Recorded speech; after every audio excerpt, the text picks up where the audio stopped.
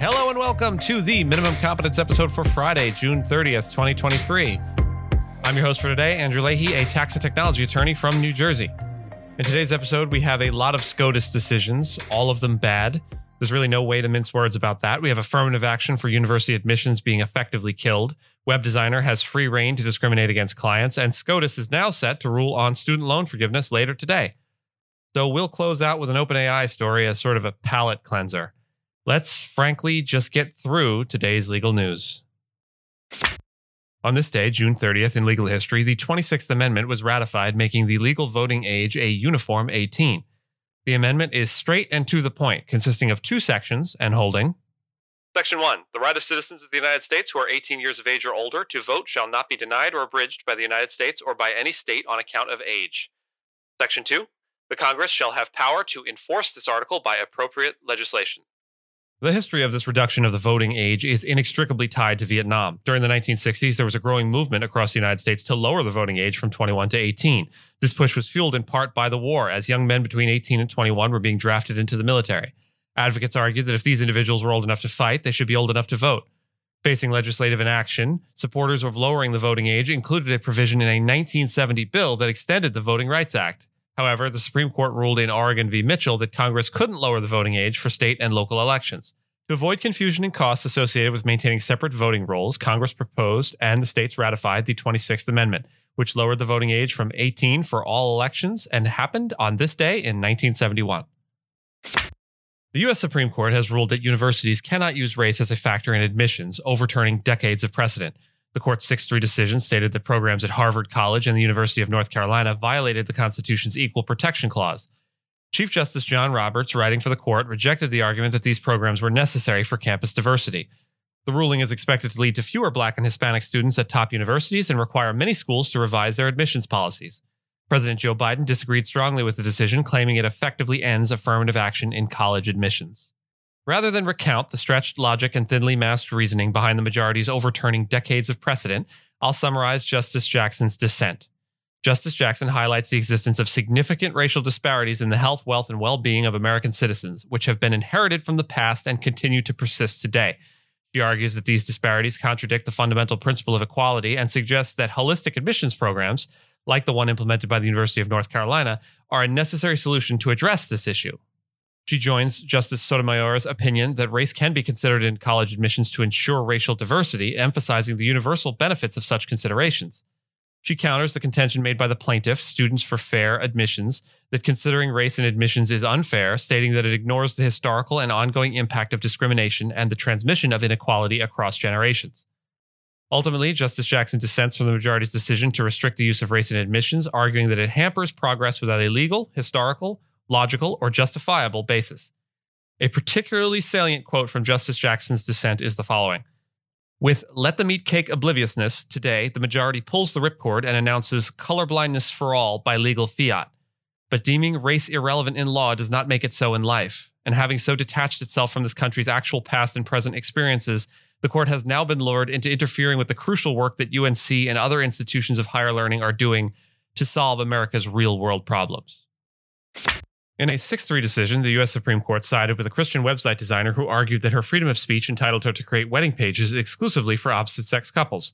The court determined that anti-discrimination laws, including the specific Colorado measure involved in the case, must allow for exceptions for businesses engaged in expressive activities. In an absolutely appalling quote that I'll leave you with to wonder how it might play out in conjunction with another combination of religious professional and their beliefs, the majority recounts, Ms. Smith will gladly conduct business with those having protected characteristics, so long as the custom graphics and websites she is asked to create do not violate her beliefs. Ms. Smith stresses that she does not create expressions that defy any of her beliefs for any customer, whether that involves encouraging violence, demeaning another person, or promoting views inconsistent with her religious commitments. You know, it's almost like denying service for a couple based on who they are is, in fact, demeaning another person. Quick programming note here. This episode was recorded just prior to SCOTUS releasing its decision knocking down the Biden student loan relief program promulgated under the 2003 HEROES Act. Nothing said contradicts that decision, but I do speak of it as forthcoming, and it is no longer. We have it. It's bad. Carry on. Today, the U.S. Supreme Court is expected to issue a ruling on the legality of President Joe Biden's plan to cancel $430 billion in student loan debt, which aims to benefit up to 43 million Americans. The conservative justices expressed skepticism during arguments in February, considering legal challenges brought by 6 conservative-leaning states and 2 individual borrowers. The ruling has significant implications for the 26 million borrowers who sought relief after Biden announced the plan but faced opposition from lower courts. Biden's plan, fulfilling a campaign promise, seeks to cancel a portion of the $1.6 trillion in federal student loan debt, but it faced criticism from Republicans who viewed it as an overreach of presidential authority.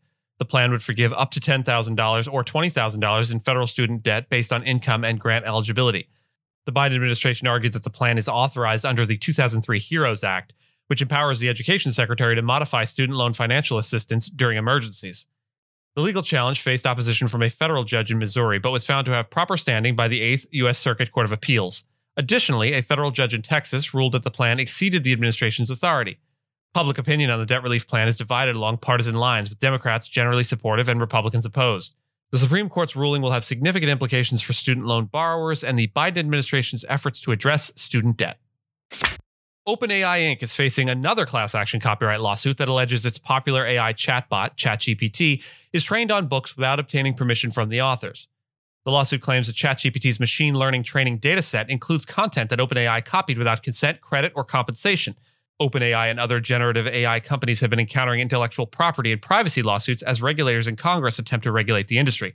This latest lawsuit follows a previous class action suit against OpenAI, accusing the company's AI models of scraping personal information from the internet in violation of privacy laws. It also references a separate copyright suit filed in 2022 regarding OpenAI's AI coding assistant, Copilot. The plaintiffs in the current case, authors Paul Tremblay and Mona Awad, allege that ChatGPT has provided accurate summaries of their books, leading them to believe their works were copied without permission. The lawsuit also mentions a 2020 paper from OpenAI which states that a portion of the training dataset comes from, quote, shadow libraries, like Library Genesis and Sci-Hub, which illegally publish copyrighted works. And with that, I thank you so much for listening to this especially difficult Minimum Competence, your daily news podcast for lawyers. If you're looking for more than Minimum Competence, links to further reading on all the topics touched on today are in the show notes. If you have any questions or story suggestions, you can find us on Mastodon on the esq.social instance. I'm at Andrew, and my co-host Gina is at Gina. The views, thoughts, and opinions expressed in this podcast are those of the host and do not represent those of any organization we may be affiliated with. Nothing here should be construed as legal advice because it is not legal advice. Reviews go a long way towards helping new listeners to find our show. If you have a moment, you can leave a rating or review on your podcast player. We'd appreciate it. And if you know someone that might be interested in a story we cover, consider sending them the episode. Minimum Competence is available at minimumcomp.com and wherever you get your finely crafted podcasts.